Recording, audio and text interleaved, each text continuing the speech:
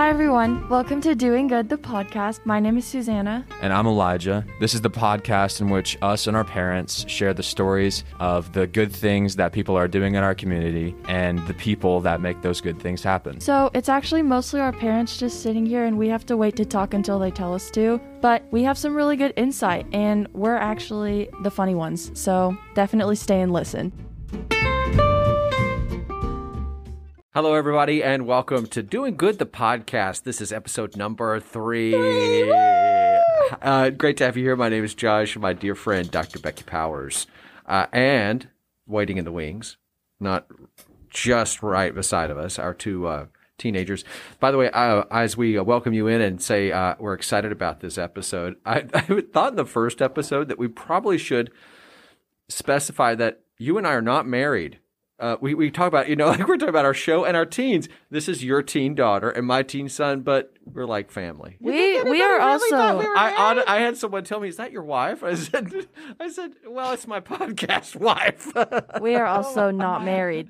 No, in case anyone married. was wondering. Our 16-year-old's also 16, not yeah, married. no, 16-year-olds Did I not start married. it on It's an amazing, awkward isn't it? moment? I was just like, I don't, Did he- okay. So yeah, you're we're, I mean, we are not married to each other. You're right, yes. As we're becoming so leave it to Dad to start at an awkward moment. So this is my teenage son Elijah, Yes.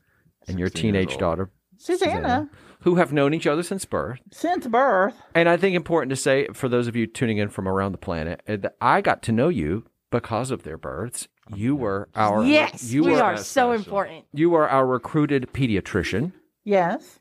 And if you had told me 16 and a half years ago that we'd be hosting a podcast together with all four of us, Because we're BFFs. we're BFFs. We yeah. are Yeah. somewhere between friends and family. Yeah. I would like to call it closer to family, and especially so that just moments before we started recording this, another daughter of yours, Yes. Katie's here, who's 14 going on 48. Yeah, but Katie's kind of our technical kind of person. She's interested in the sound setup and the actual mechanics of recording.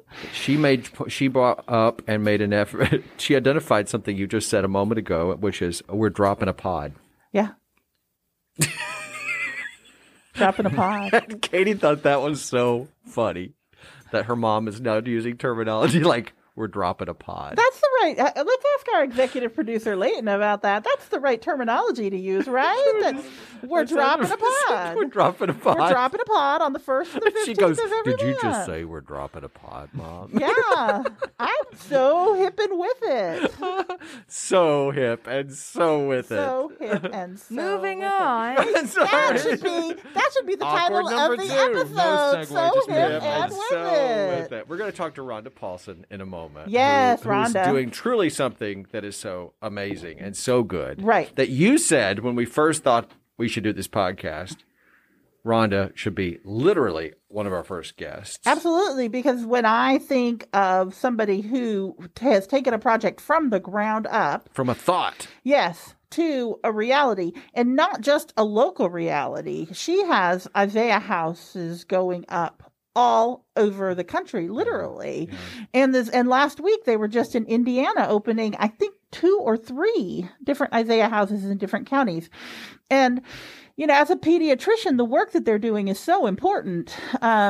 And we'll let Rhonda talk about that herself. But, she is actually the first name that popped into my head when I thought, I'm going to do a podcast about people who are doing good in the communities. She was among the first. Yeah, As I was thinking about this day, I thought, what am I doing good today? sure. Okay, we're hoping this is the thought that it prompts. Right. But that can be a convicting moment. Because the answer I had was the good I'm doing today is I'm organizing my ties. Oh, okay. Well, Okay. you're probably donating some ties. I'm donating a few. So you're helping the professional image of somebody else in the world So in my job, I have to wear ties.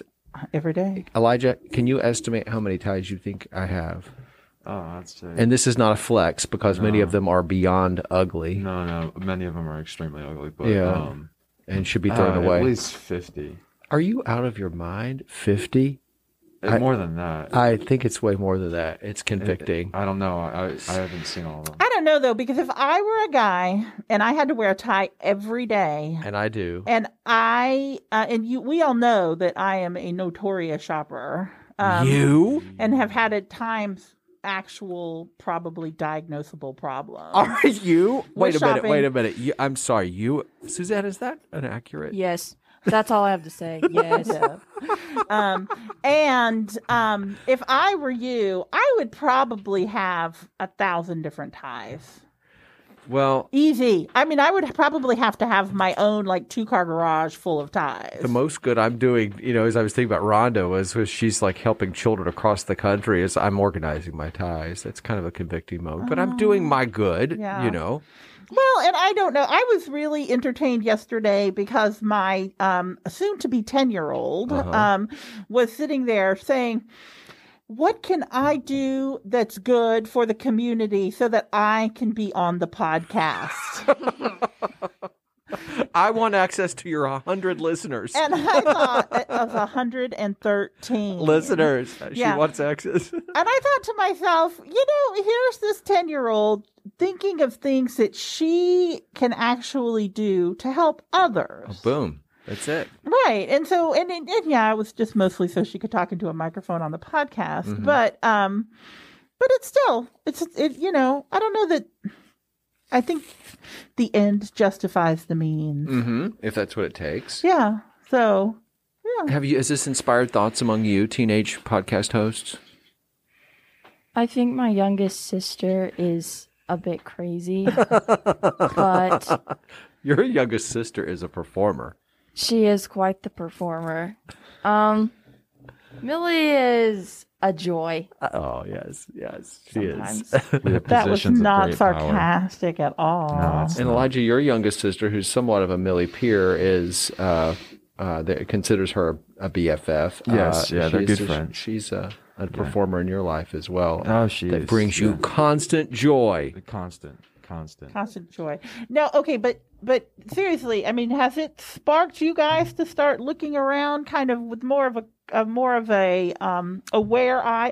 Are you woke to this subject? Yeah. Well, because now we have we have an image to you can't have people that don't do good on a podcast called Doing Good. So Yeah. Well, this is Well, true. no, that would be the most interesting podcast. Is I have a group of complete rogues Yeah. doing a Yes, podcast I about like doing this. good. that Yeah. can be like They approach it not change-up like episode, yeah. Well, we drop a podcast on the 1st and 15th, right? Okay, On right. April Fool's Day, we could have the Doing Bad episode. doing Ooh. bad. We could feature.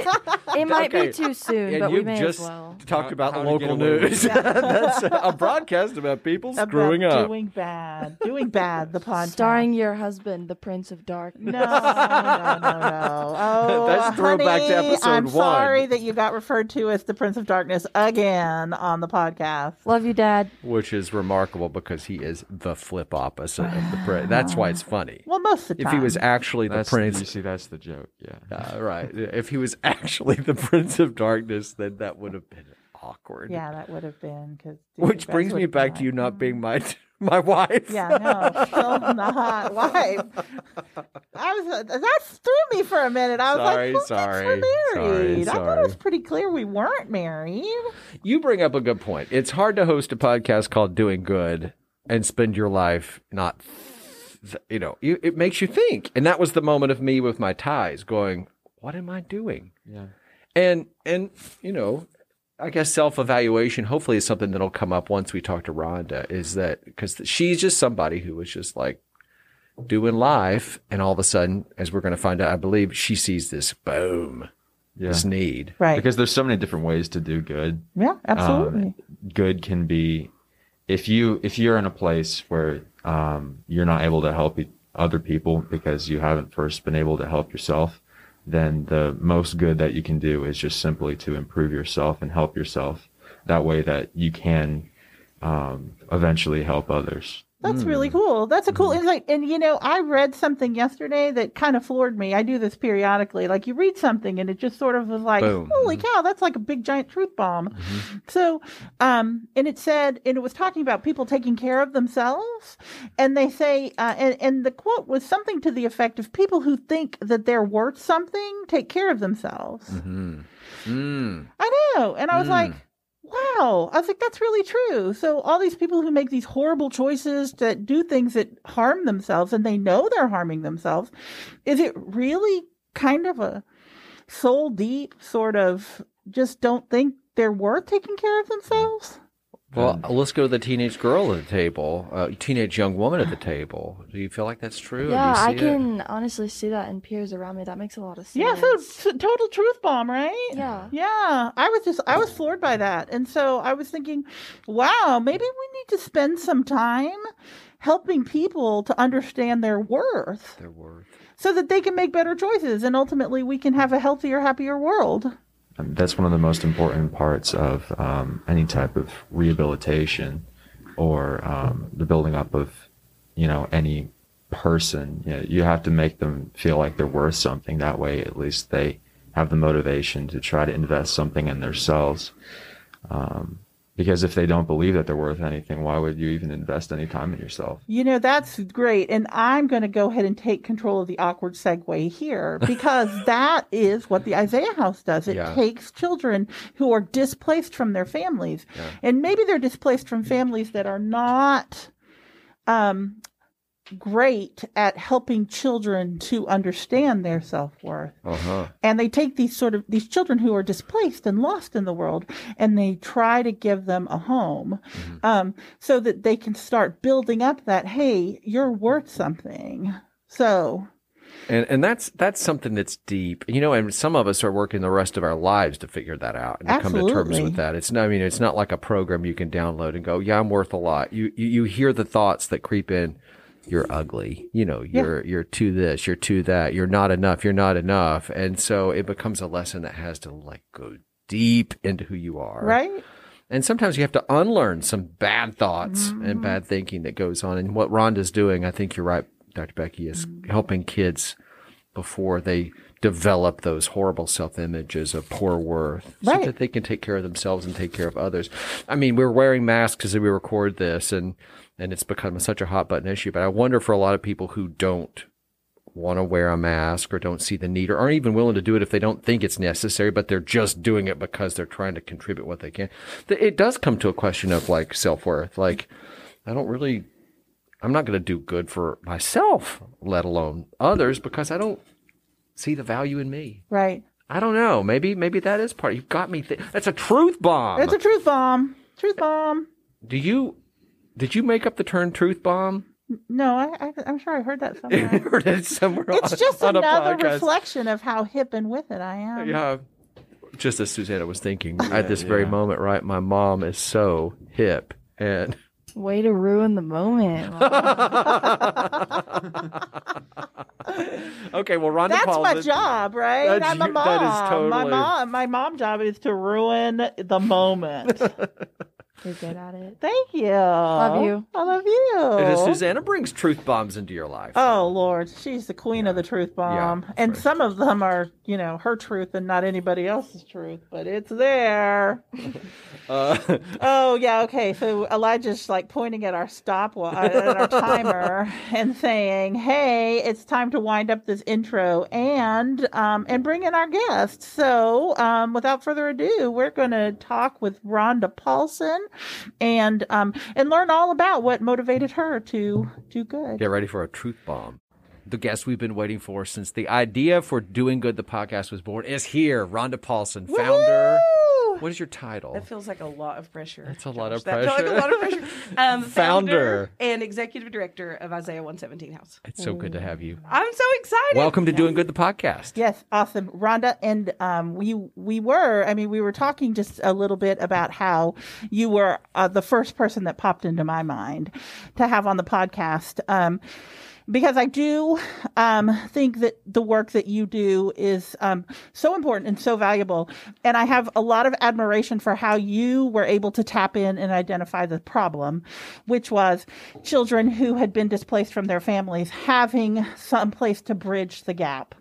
And I know that this is a very real problem, and it has been a very real problem for several decades in this area.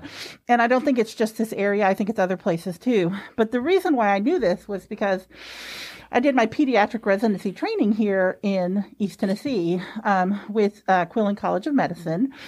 And When I was a resident, one night about 2 a.m., I got a phone call because I was on call in the hospital. That's what you do when you're a resident. And I got this phone call from the ER doctor, and they said, hey, we have this kid down here in the ER who has been placed into foster care and doesn't have any place to go. So we need you to admit him to the hospital. Wow. Yeah. And so, you know, me as a resident who didn't want to work that hard anyway, and also didn't want to work that hard at 2:00 in the morning, was just like, well, what's wrong with the child? You know, are they sick? Is there something we need to address? And the ER doctor said, no, there's nothing wrong with the child. They just need some place to go. And I was just like, this is crazy. You can't put a well child in the hospital because they're not going to be a well child for long. If you put them in the hospital, they're going to get something. They're going to get sick. And additionally, insurance isn't going to pay for it. What kind of admitting diagnosis do I have? Because that's something that you have to do when you're admitting a patient to the hospital. You have to come up with a diagnosis that is something that the insurance companies will recognize as a medical diagnosis so that they pay for the hospital stay. So anyway, long story short, I dragged myself down to the ER grudgingly. And I felt bad for the kid, although it's really hard for me to feel empathy at 2:00 in the morning. Yeah, but it's not her best time. no. So I felt really bad for the child, and so dragged myself down to the ER, and I'm sitting there writing orders with a little bit of snark going on. So my admitting diagnosis was babysitting. Oh my gosh. Yeah. And I got in Was there an insurance code for that? I got into a wee bit of trouble for that. I bet. But you know, it was a wee bit anyway, because but anyway, so it is a very real mission and service that Isaiah 117 House is providing, and I have great admiration for that. So we are super excited that you are here today to talk with us. That was I'm your wake-up honored moment. because when Thank I you. saw this, I mean, I know that everybody's feeling this way, but the pandemic is really sucking life out of me. Like, I mean, I just, you know, and so trying to find joy and there's so much good going on, but that is not what you're hearing about it's at not. all. And it is really life sucking. Yeah. And so when I saw this pop up, I was like, oh, yes, they're going to talk about people doing good things. And then Yeah. you called me. It's like, oh, I get to be on there. So thank you very much. Little did you know, you were like the first person Dr. Becky thought of. Oh, I'm honored. That's I'm honored. her sort of moment, light bulb moment. Take us back. When did it come to you and to your husband, Corey? What in the world is going on here? How did it start? It really was through the process of going through foster care classes. You had signed up to We do signed it. up to take foster care classes. I signed us up, told him we were going on a date. Oh, you are really bad. I mean, I feel like you should know your man. And I feel like I knew my man. But What, you could get him in the car that way, right? yeah, he was like, I'll get mom to watch the kids. All right, date night. And, You shaved for that. yes. And we did go out to eat to Bonefish. But when Okay. we left, I was like, want to drive out to Crossroads Christian Church? And he was like, on our What? date? Rhonda, you are dirty. And I don't know if he thought we were like going to marital counseling, like, and It's an intervention. He's like, do you have a letter? And I'm like, no, I don't have a letter. So we drive out there and the parking lot's full. And he was just like, lots of people dating at the Crossroads Christian Church. Oh my gosh. So weird. We walk in. We even saw some college friends that we didn't know were going to be there. And so now he's really probably thinking, what is happening? And then the lady stands up and says, welcome to your 8-week study of foster care. And he was like, what? You have two glorious, beautiful, healthy children. I do. So yes. your life is full. Yeah, we at the time Sophie was 12. Well, at the time of foster care classes, I mean they were probably 11 and 8. Wow. Yeah. That's been going on a long time. Good Yeah, Lord. yeah. You both have careers. You both have lives. Yeah. And I need to sit in this for a second Yeah. because I think for so many that's the no-go. I can't. I have no margin. I can't do this. You were there. Well, and even my family said that. Like even my family would look at me and say, "What are you going to do with a baby? Like, what are you going to do with another child? Where are you going to put them? Rhonda, you work full time." And I just kept looking at them and saying, "If I just told you I was pregnant." It would Would be you be different. saying these? Yeah. Like you'd be saying, "Okay, we'll figure this out." You know, like Yeah, we'll it's love just them. such a different, you know. But my family did not understand. My church didn't understand, and that was shocking to me. I think, you know, so many people would come up to me at church, and this—I'm telling you the truth. This is the quote over and over again. They would say, You're doing foster care? Yes. Well, I can't even go to the pound. What? To get a dog. What did you just say? I don't even know what you mean But right that now. was they were being honest. Yeah, they were being honest. And so no one seemed to understand, why would you disrupt? Lots of questions about, why would you do this to your biological children? Lots of that. What about your biological children? And, all these concerns. I really just felt compelled to go take the classes. And if there's one thing I learned through this whole journey, it's literally one step at a time. Like, I couldn't get overwhelmed with, where's the baby sleeping? And we're just going to take the classes. And then we're going to see how we feel. And then we're just going to, like, that's been this whole process. And so it's just one step at a time. And so we signed up for the classes. I remember that first night, Corey was so mad at me. And they'd left notepads. God love you, Corey. Yeah, no, I love you, Corey. They left little notepads that he would pass me little hateful notes. And then they had a list of, like, and this was so serious and heart-wrenching for someone that's in a good place, but for someone who's angry with their spouse, maybe not. They put a list in front of you, and you had to kind of circle children you felt like you couldn't take in your home. And it was like, maybe you didn't feel like you could assist a blind child. Maybe you didn't have a handicap-accessible home for a wheelchair. So for me, I am literally poring over this list. And like, how can I say I would say yes and then say no to these children? And I'm like almost in tears and really tormented by this list. And I look over and Corey is circling this one thing over and over and over. And then he just shoves the paper at me. And I look down and it literally said, poop slinger. Oh, no. And he said, I don't want one of those. He was so mad. He was so mad that first time. But he did. And he did not say he wouldn't go back. He did not say he wouldn't go back. Okay. And so I always tell people, I don't know what it says about our marriage, but we literally did not discuss what happened. Like, we got in the car and we drove home without saying a word. And then we lived life like normal. It wasn't like we were mad. Like, well, good morning. Who's getting the kids? And then, like, the next Thursday, we met in the driveway and just kind of nodded at each other and got in the car and did not speak a word to class. Oh, just wow. And sat through, it was just like, we were going to do this, but we're not going to talk about it until week 3. And we were coming home week 3, and I always say he finally broke the silence, and he said, I don't want to do this. And I said, fair enough. I mean, you have been a good sport. I tricked you into it. Yeah. We've made it 3 weeks. Fair enough. And I really thought that we were done. And he said, oh, don't fair enough me, Rhonda. And I was like, what? And he said, you and God have wrecked me. He's like, I'm a wrecked man. He's like, now I know. Now I've heard the statistics. Now I know how many children in our county alone. Like, now I know they just need love and a place to sleep and someone to feed them breakfast and take them to school. And we so can do that. Like, we have the love to give. We have the means to do this. Like, we can't say no. And so for us as a couple, that was a turning point for sure. So that was key, because now we were on the same page. It wasn't I was trying to talk him into anything. We were on the same page. But really, the moment Isaiah 117 house began, and neither one of us knew it at the time, week 7 of that class, they had us go to the DCS office and meet there. And so you walk in, and I've been in a bunch across DCS the state offices. And in Indiana and in Virginia. You walk in, and they're all oddly the same. There's a lobby, you get buzzed back, there's this sea of cubicles that you get lost in, and there's some conference rooms. So we were sitting in the conference room, and it was no color, no windows, state-issued furniture, phones that plug in the wall conference room. And the gentleman leading the class said, when a child is removed from their home, they come here. And he kind of just, and I thought, well, why would you bring a child here? And so I raised my hand and I said, I'm sorry, sir, but when you say a child comes here, like, what do you actually mean? And he said, a little girl slept on this floor last night.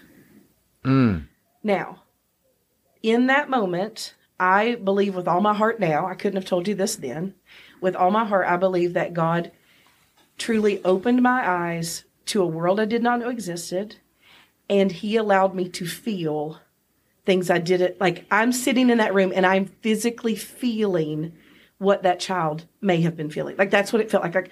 All of a sudden I was like really scared and really confused, because I was just at school and now I'm here and I don't know these people, and really lonely, like nobody's getting it, and somebody's making copies and somebody's talking about what lunch they're going to have that day, and a fax machine's going, and I'm just all by myself. And then really the emotion that got me is I felt all this guilt all of a sudden. And I thought, she thinks she's done something wrong. Yeah, she's bad. She thinks she's in trouble. She thinks she caused this. She thinks, and that was overwhelming to me, that this child that had done nothing wrong, had done nothing to deserve any of this, was sitting in a conference room feeling like it was her fault. Yeah. And I heard God say, these are my children. What are you going to do? Oh my gosh. That was the moment. Okay, so Yeah, goosebumps. Okay. Yeah. Becky calls it a truth bomb. Yes. Truth bomb. That was your truth bomb. That was a truth bomb. So I'm curious though. You're now stepping into the world, identifying that there is this idea of a child who is in the foster care system, and I know for you that's just like common knowledge what that is. But these are children who are coming from what? Why are they in the system? If someone doesn't know the answer to that, and I don't think many of us honestly do, how do they get there? Lots of drugs. From the parents. Mom and dad are on This drugs. is basically a mom and dad problem. Neglect, severe neglect, abuse. This is what a lot of people don't know, and this is what I was told in the foster care classes, and I've heard several times since, and I will never forget again. To remove a child from their home, that child has to be, there has to be an imminent threat of harm or death. It's bad. That's how It's gotta be severe bad. it is when a child is finally removed from their parents. That's how severe it is.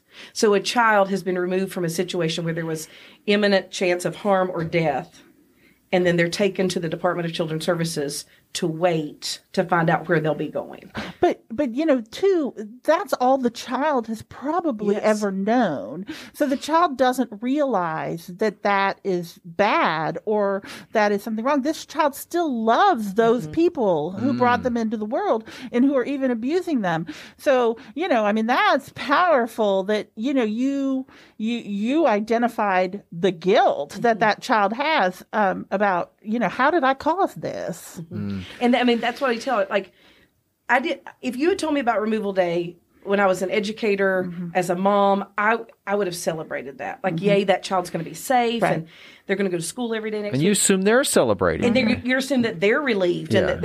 And then when you start seeing it through their eyes, like, they just lost mama, and they want mama. Like, The only mama they ever knew. they only want, that's all, and that's what they want, mama. Even if she's drug addicted. Even if they want mama. And they just lost their home. And that's a big thing for people. It doesn't matter how dirty or nasty, or if it's a home you would never set foot in. It's their home, their room, their possessions. Like, they just lost all of that in a moment.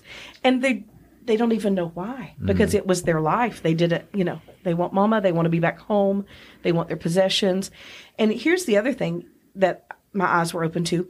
Because we always have a shortage of foster parents, children are having to go to other counties to be placed, which means they just lost their school. They just lost their teacher that they love and that's been so kind to them and has encouraged them. They just lost their friends that they eat lunch with. Like, literally every aspect of their life just came crashing down. I remember we had 3 little girls visit the home on the very first day of school one year Your home? at the Isaiah 117 house. Oh, in that one. Carter Okay. County. And there had been a situation, and there were 3 little girls, and one was preschool, and she was swinging, and the other 2 were school age. And they were both so mad, like anger, because they wanted to go to school, and they were so excited about seeing their friends. And why couldn't they just go to school? And I remember one girl in particular was just crying. And do you know, because this is how big our God is and how good our God is, the volunteer that was on call that day was her teacher. Oh my gosh. And when she walked in, she said, I was looking for you today. I missed you. And they sat and hugged and talked. And she told her all about the day and how much she'd been missed. And I thought, God is so good. Yeah, he's here. So good. So you're fostering, you have kids in your house. It comes time for, I'm sure the transitions start to happening. I mean, was it right away, Rhonda, that you knew I have got to help or do something to create a place for children to go No. while they wait for a place? Because that's what Isaiah 117 is. It's a place for children to go where they can have a home, Yes. right, while they wait. Don't let me define that. You No, tell me. Yes. So I always say that moment in that conference room was the beginning, but I had no idea. And what I really always want people to hear, and I think this podcast is a great place, a great, format for that is in that moment, I had no idea what I could possibly do. I was a cheer and dance coach and an adjunct anatomy professor at a local college. I had 2 children. What is I work in a cadaver lab and pick up pom-poms. Like, what can I possibly do about a foster care system that is clearly broken? Broken. And so in that moment, I knew that was God speaking to me, but I still said no. Like my actions did. I did not physically say no to God in that moment, but I got up out of that class and I went back to my life. And I did not start making plans for how I was going to help his children. I did it was too overwhelming. It was too big. But what I want people to know is God is speaking to all of us all the time. Amen. All the time. There is nothing special about me or that all the time through his word, through prayer, through an interaction with a person that Through comes the things that happen to you. constantly. Yep. Constantly. Good and bad. Good. Yes. Like he is speaking, he's working and redeeming and moving all the time. And he is inviting us into that work. And I will never understand that until the day I can stand before him and say, why would you want us to help you? But he does. Like he invites us into that work. And in that moment, it was just too big. It felt too overwhelming. And with my actions, I said no, because I went right back to my life. And then in November of 2015, we got a call for our first foster placement. And just like in that conference room, I felt like my eyes were open to that child. This day, my eyes were open for foster parents. We get the call. It's 3:30 in the afternoon. I'm doing after school stuff with the kids. I had a thing I had to speak at Milligan that night. Mac had soccer practice. It was just like one of those hectic days. And they call at 3:30 and they say, there's a 9-month-old little boy that needs a home. And you don't have a car seat No. or a crib or diapers Nothing. or anything. Mac is 9. We've not got a baby in our house in 9 years. Yep. All that stuff's gone. Yep. And in that moment, how do you say yes to that? Like, Yeah. I don't even know why I said yes. I remember saying to the lady, I'm going to do something very uncharacteristic. And she was like, okay, what's that? I said, I'm going to ask my husband if this is okay. And she was like, that's a good idea. I was like, yeah. I was like, I'm going to go out on a limb here and bring him in on this conversation, which is really not my usual. And so I called him at work and I said, tell me you'll love me no matter what. And he said, you wrecked the car. I said, no. I said, tell me you'll love me no matter what. And he said, what's going on? And I said, we're about to get in the hottest mess we've ever been in. Yeah. And he said, there's a baby. I said, there's a baby. And he said, I'm on my way. And I remember, Yay, Corey! yay, Corey! There was so much energy in that room right then because Sophie was like on cloud 9 because she had loved babies her whole life. Like, just wanted a baby. Mac all of a sudden was backing out of it. Like he knew all about it, but he was like, a boy? I don't want a boy. Yeah. And, he was like, done. I only do sisters. I've got sisters. He was like, I'm the only grandson. I'm the only nephew. I'm the only... No, we're not taking a boy. Corey comes in and he's like, and so I'm taking all this in as the mom and I'm like, we just need to get in the van. Let's go. We go out to our driveway and there's a flyer under our windshield wiper. Like if you're at Walmart, but we're not, we're in our driveway in Elizabeth. So I grab the flyer. We all jump in. Corey's starting the van and I look down the flyer and I was like, y'all, we can do this. They're all just looking at me and I turn it around. There's a picture of a penguin. It says motivational penguin. You can do this. Because God is funny. It is still on our refrigerator. Oh my God. I didn't even know penguins were motivational. Yeah, but they are now. So they are now. Motivational penguin, you can do this. I don't know. So we go down and we pick up our first foster placement, whose name is Isaiah. And now I'm realizing that the outfit he has on is way too small. And that's because they tried to wash him at a drug testing sink and find something to fit him. Good God. He has one possession, and it's a roach-infested diaper bag. I was literally told, don't bring that diaper bag in your home for the next 12 to 24 hours. And that's it. I just said yes to a baby that has an outfit that's too small and a roach-infested diaper bag, and we have nothing. And I had made one call before we left, Amy Jensen, if you're listening. I called Amy Jensen and said, Yay, Amy Jensen! I said, say a prayer. We're going to get our first placement. Well, Amy did way more than pray. She got on the phone, and by the time we got home, she was there with a bathtub and wash and a towel and a new outfit. She's like, this baby's going to need a bath. And she grabbed him up. And then people just started showing up with high chairs. And Mary Tipton and Tommy Tipton were setting up a crib in our guest room and baby monitors. And Myra Norris and her husband showed up with money and said, go buy a car seat. And literally Vanessa Wood showed up with diapers and wipes. For the next 2 days, our entire community just kept showing up with literally everything we needed. And I just kept thinking, if Isaiah's mama had this kind of community, I wouldn't have Isaiah. And what about the foster parents that don't? Like, how do you say yes, even if you want to, if you don't have this kind of support around you? And so that was really the second moment that Isaiah 117 House was kind of mulling around, but we still didn't know it. So Isaiah was your baby. Isaiah was my What baby. was Isaiah 117, which is reference to something even bigger? Yeah, so everybody, okay, so the church is confused. My parents are confused. Everybody's confused. But from the moment he came in our home, there was more joy. There was joy we didn't know we were missing, more laughter, more energy. We weren't sleeping, and it didn't even seem to affect us. Like, it was, God really showed up. And that's what I want people to know, too. Like, if you're feeling like God is urging you to do something, he's not going to leave you. Like, when you step out in obedience, he's right there. And he makes a way because he's calling us to obedience. And then, because he's so amazing, he blesses us for stepping into obedience. And so literally it was like the presence of God was so strong that we started making a joke that we had our own little prophet, Isaiah. And so we would go in the morning and we'd say, "What's your message from the Lord this morning?" And he'd be like, you know, and so we decided to start reading through the book of Isaiah again. And so we landed on Isaiah 117, which says, "Do good, seek justice, take care of the widow, defend the cause of the fatherless." But if you look at that verse, and you always need to do this, you need to know the context and what comes before it and what comes after it. And if you look at Isaiah 117, God is speaking to his people, and he's actually quite frustrated.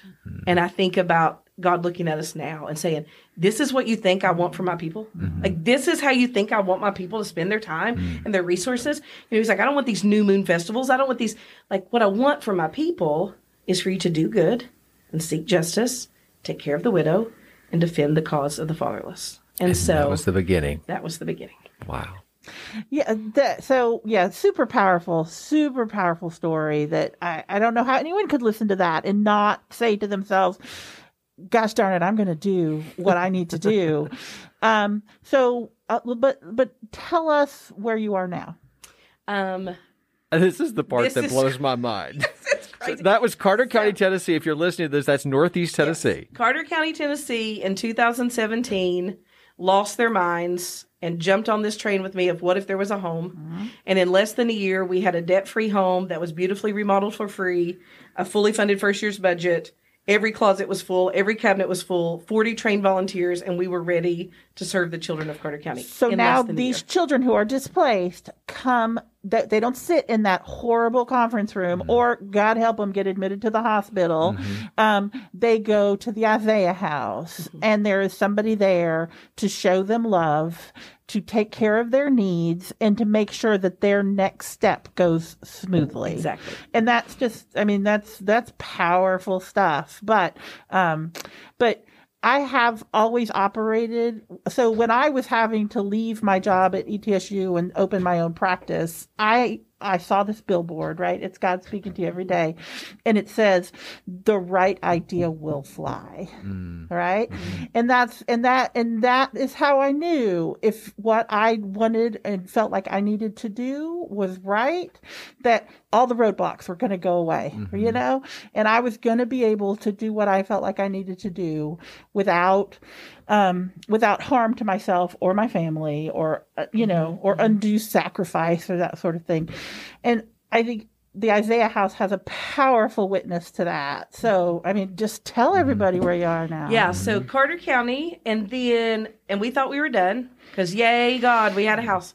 And then Washington County started saying, could we get one? And then Greene, and then Sullivan, and then Nashville took notice, and the governor and the commissioner of foster care came, and then they said they wanted this to be the new standard for foster care, children entering foster care across the state of Tennessee. And so at current, we'll have 5 open homes by next month. We have 20 expansions across the state and into Indiana. We opened our first out-of-state home in Indiana. They actually had their first visitors last night. Oh, my gosh. We are working with Georgia. 35 states have reached out, and 2 countries saying they want an Isaiah 117 house. And I'm telling you, we had a little visitor, Mike Rowe, Dirty Jobs. Yes. Yeah, he showed up. And after that, that's when 35 states reached out in 2 countries. And at first, it was so overwhelming. I remember I was on a video call with a lady from California, and there are 8,000 children in custody in her county. Like, we have 250 in Carter. We have about 300 and some, 320, 330 in Washington. 8,000 children in custody. Small in town. one county. That is a small town of children Yes. who've been separated from their parents and either are in homes or are waiting. Yes. And it really paralyzed me for about a month. Like I would just cry and cry. And it was the same paralyzation I felt when Isaiah first came to us. Because every time I would be rocking him, I would think, how many more Isaiahs are out there? And it was overwhelming. And maybe that's one of the messages I would want your listeners to hear too is, yes, the problem will feel too big. It will feel too overwhelming. And so 35 states and 8,000 children. But then very quickly, I was reminded, that's how big our God is. Like, that's how big God, like, I don't have to figure all this out. I don't have to make a plan for those 8,000 children. I'm just going to do today. And today we opened a home in Indiana that's serving children. We're going to have a talk with them about how that went last night. And today I was talking to another county in Indiana, and today I'll talk to Georgia, and that's what we'll do today. And God's going to do what God's going to do. And don't you think that those moments where you are just like, I can't do this. This is huge, and this is too big for me, and I can't do it. But don't you feel like it's some little thing that makes you stop? That kind of takes the wind out of you for a minute. But it's a little thing, right? You know. And if you step back and you take a breath and you just do that little thing, the whole thing just opens up for you. Yeah. And that's what I want, and I really need people to understand. It's like, you can do it. It's literally taking that first step. Exactly. And then there'll be the a next first one. step. And then there'll be a next first step. Right. But it's literally one step at a time. If I had ever stopped and looked at the big picture, I would have been too overwhelmed to go on. But today, Isaiah needed me to say yes to being a mama. And today, I needed to, talk to DCS about what if there was a home. And today, I needed to pray about forming a board. And it was literally one step at a time. Rhonda, I think as I think through this, so many things are probably popping in people's head as they think about, okay, maybe for me it's not foster care children. How can I do good in my community?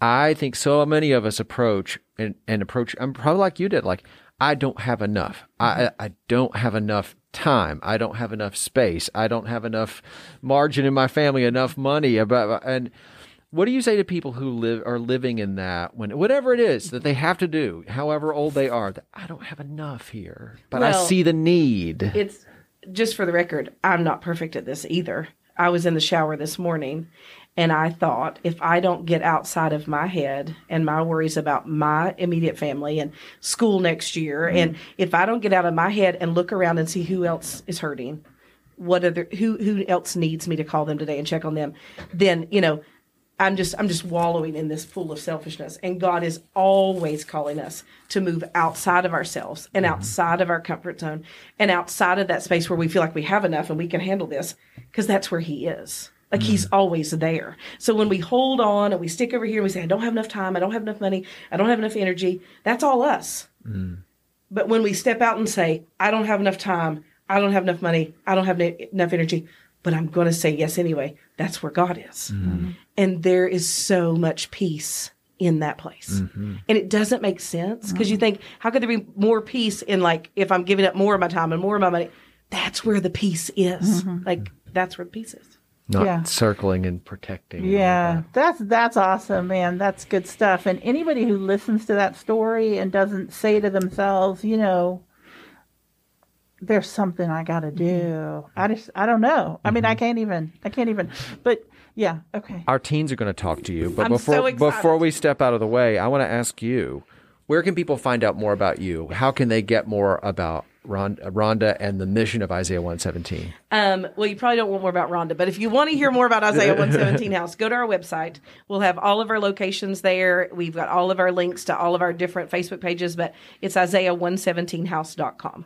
Okay. You have teenagers, so this part of the I'm so podcast excited. will be I love fun for you. It was so funny too, because we were turning it over to them, and they started stretching. They're like, get out of the way. Warming up. Thank you, Rhonda. No, teenagers are my favorite. I don't understand elementary school teachers. That's a lot. That's good. That's good. Hi, Rhonda. How are you? I'm good. How are you? We're doing good. We're doing good. Are you? We're great. Tell her who you are. Yes. Okay, I'm Susanna, and we know each other. We do know Yeah, each you other. met her. Yeah, you haven't met me. My name's Elijah, so it's nice to meet you. It's nice to meet you, Elijah. Yeah, my daughter Sophie and Susanna are the same age and gone to school Yeah. together forever. And so, yeah. Gonna be big seniors. Seniors. Yeah. How old are your kids? Sophie is 17, Mac is 14, Isaiah is 5, and Eli is 3. Wow. Yeah. Yeah, That's we're covering it all. That's a lot. Yeah. Sophie had a curfew of 11:45 last night, so I was up for that. And Isaiah and Eli were shooting Nerf guns at 5:45 this morning. Oh, That's where I'm nice. at. Yeah. Wow. Well, we really loved your story, and we've loved everything you've had to Yeah, say it was so really far. fascinating. Really Thank you. fascinating.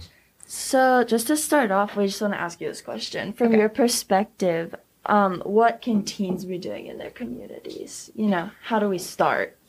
I think the beginning is getting over that hurdle of I'll do that one day. Like, I feel like there's so much of once I get to college or once I graduate from college, once I'm married, like one day when I grow up, I'm going to help. I'm going to give back.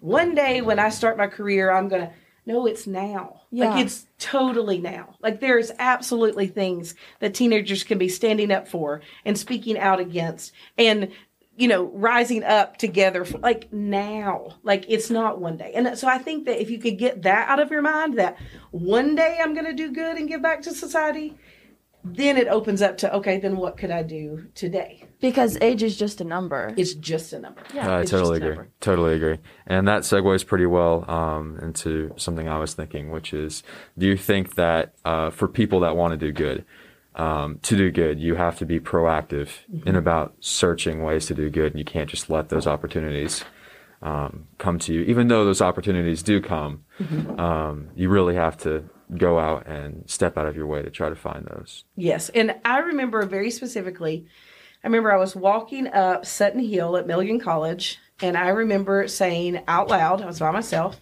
It was before cell phones, so nobody was on their phone. I was walking up the hill, and I said, God, I don't know what you want me to do. I don't know how you could use me, but I will do it. And I mean it. And I meant it. Like, in that moment, I meant it. And I remember I walked up, I rounded the corner, and I ran into this guy that led their missions organization that traveled to Mexico. He was like, oh, we were just talking about you. Would you be willing to be our student organizer and liaison for our Mexico medical mission trips?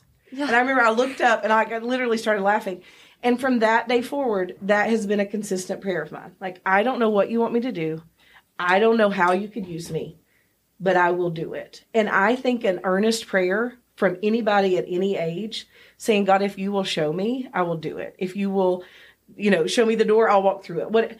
I think that is the best place to start, because I really believe he will. And it's not a matter of what age you are. Like, he loves it when his people say, use me. Yeah. And he loves that. That's such an important mindset to have for people our age that are wanting to do good wherever they are in life. Yeah, and it's very inspiring because, especially for people our age, you see, it's very hard to just trust everything in anything. It's there's so much nervousness about day-to-day things. So I think, it's really important. Well, and I think about Susanna and Sophie and going into their senior year and all the, senior year. And I think about all the things we could be sad about, and we probably should sit and wallow in a minute and be sad about.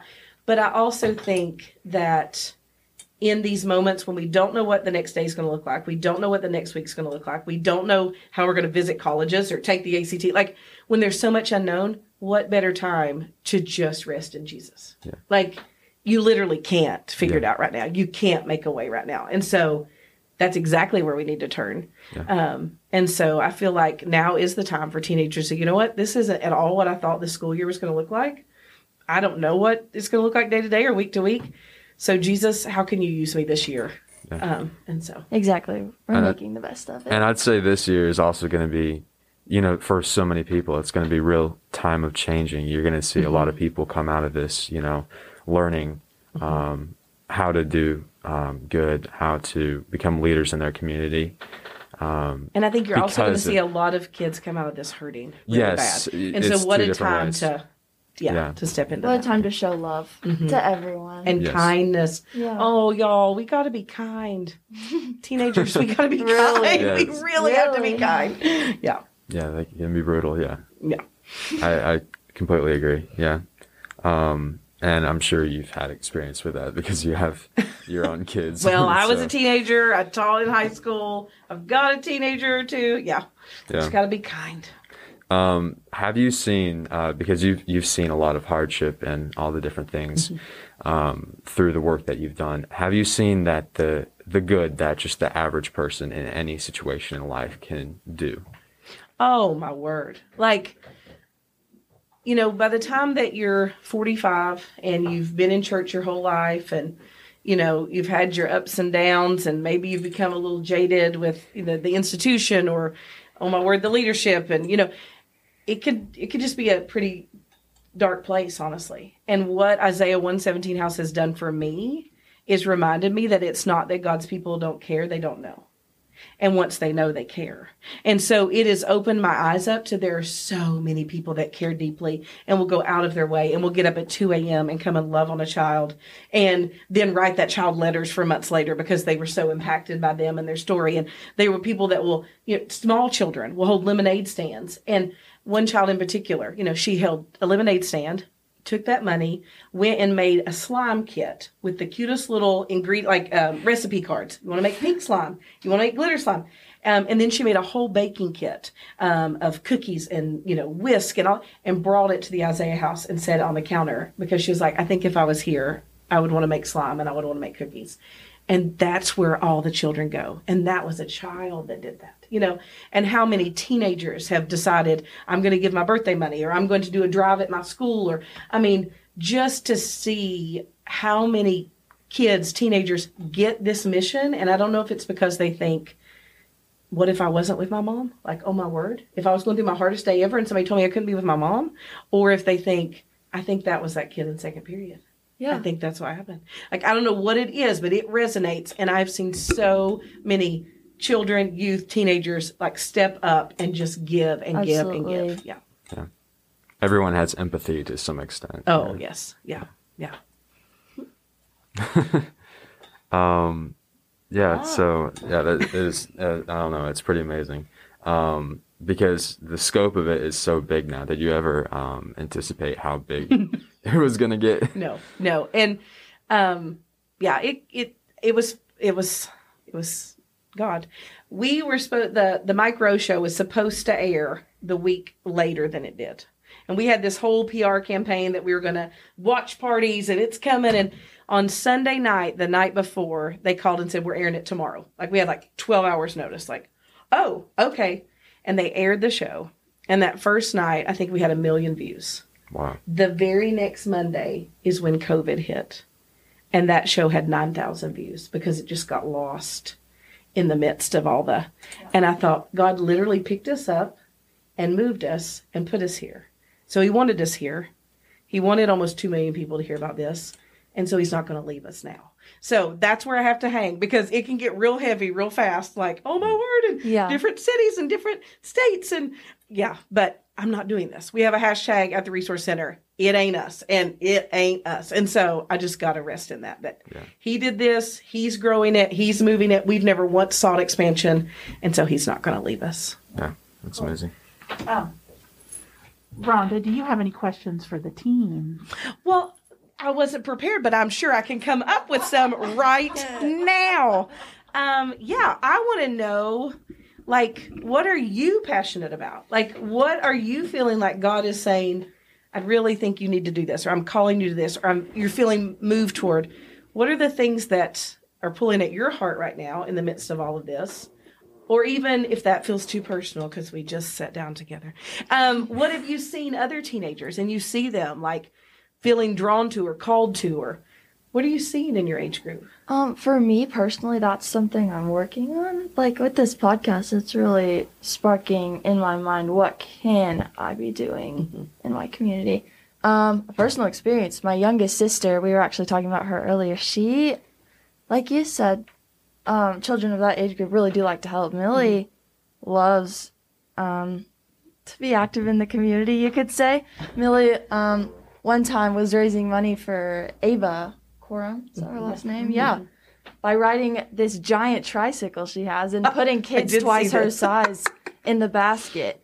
to raise money for a cause. It's really inspiring to see people our age and younger Oh yes. active in the community. Yeah, I would say for me, I do like working with kids, and I also do like helping people. I enjoy helping people maybe improve their themselves, like through health or whatever that is. That's what I'm interested in. But just helping people in any way is something I'm working towards, and this is helping me to be more open-minded towards anything. Well, I love that. And I Yeah. love that you are part of this podcast because I do think we have to stop worrying about our likes and start talking about how we're going to help others. So, Yeah. yay, Yeah. Yeah, it's yay, fun, it's Josh, yay, Becky. Yes, yes. I think we're probably going to have to start to wrap up, but we just wanted to thank you. Thank you so for much. Oh, it joining was with great. us today. Yeah, it was really great to hear everything you had to say. So, yeah, thank you. And we hope that everything with the Isaiah 117 house goes well. Thank you. And Yeah. continues to move forward. Well, Yeah. every day at 1:17, if you want to set your alarm, 1:17 p.m., say a prayer. Yeah. That's what we do. So, not 1:17 a.m. You might be up. 1:70, yeah, that's right. Yeah. All right. Well, I think that does it for our first live in studio Doing Good podcast guest. And thank you. Please like and subscribe. We're on all the major podcast platforms now. And this podcast will air on August the 15th. Okay, Yeah. awesome. So we'll be looking forward to hearing us all talking again. So thank you, Rhonda. Thank Josh, you. did you have anything else you wanted to say? Go Rhonda. Yeah, go Isaiah Rhonda. 117. Go house. Isaiah 1:17. Yes. That's Yes. All right. Okay. Thanks, y'all. Have a great day.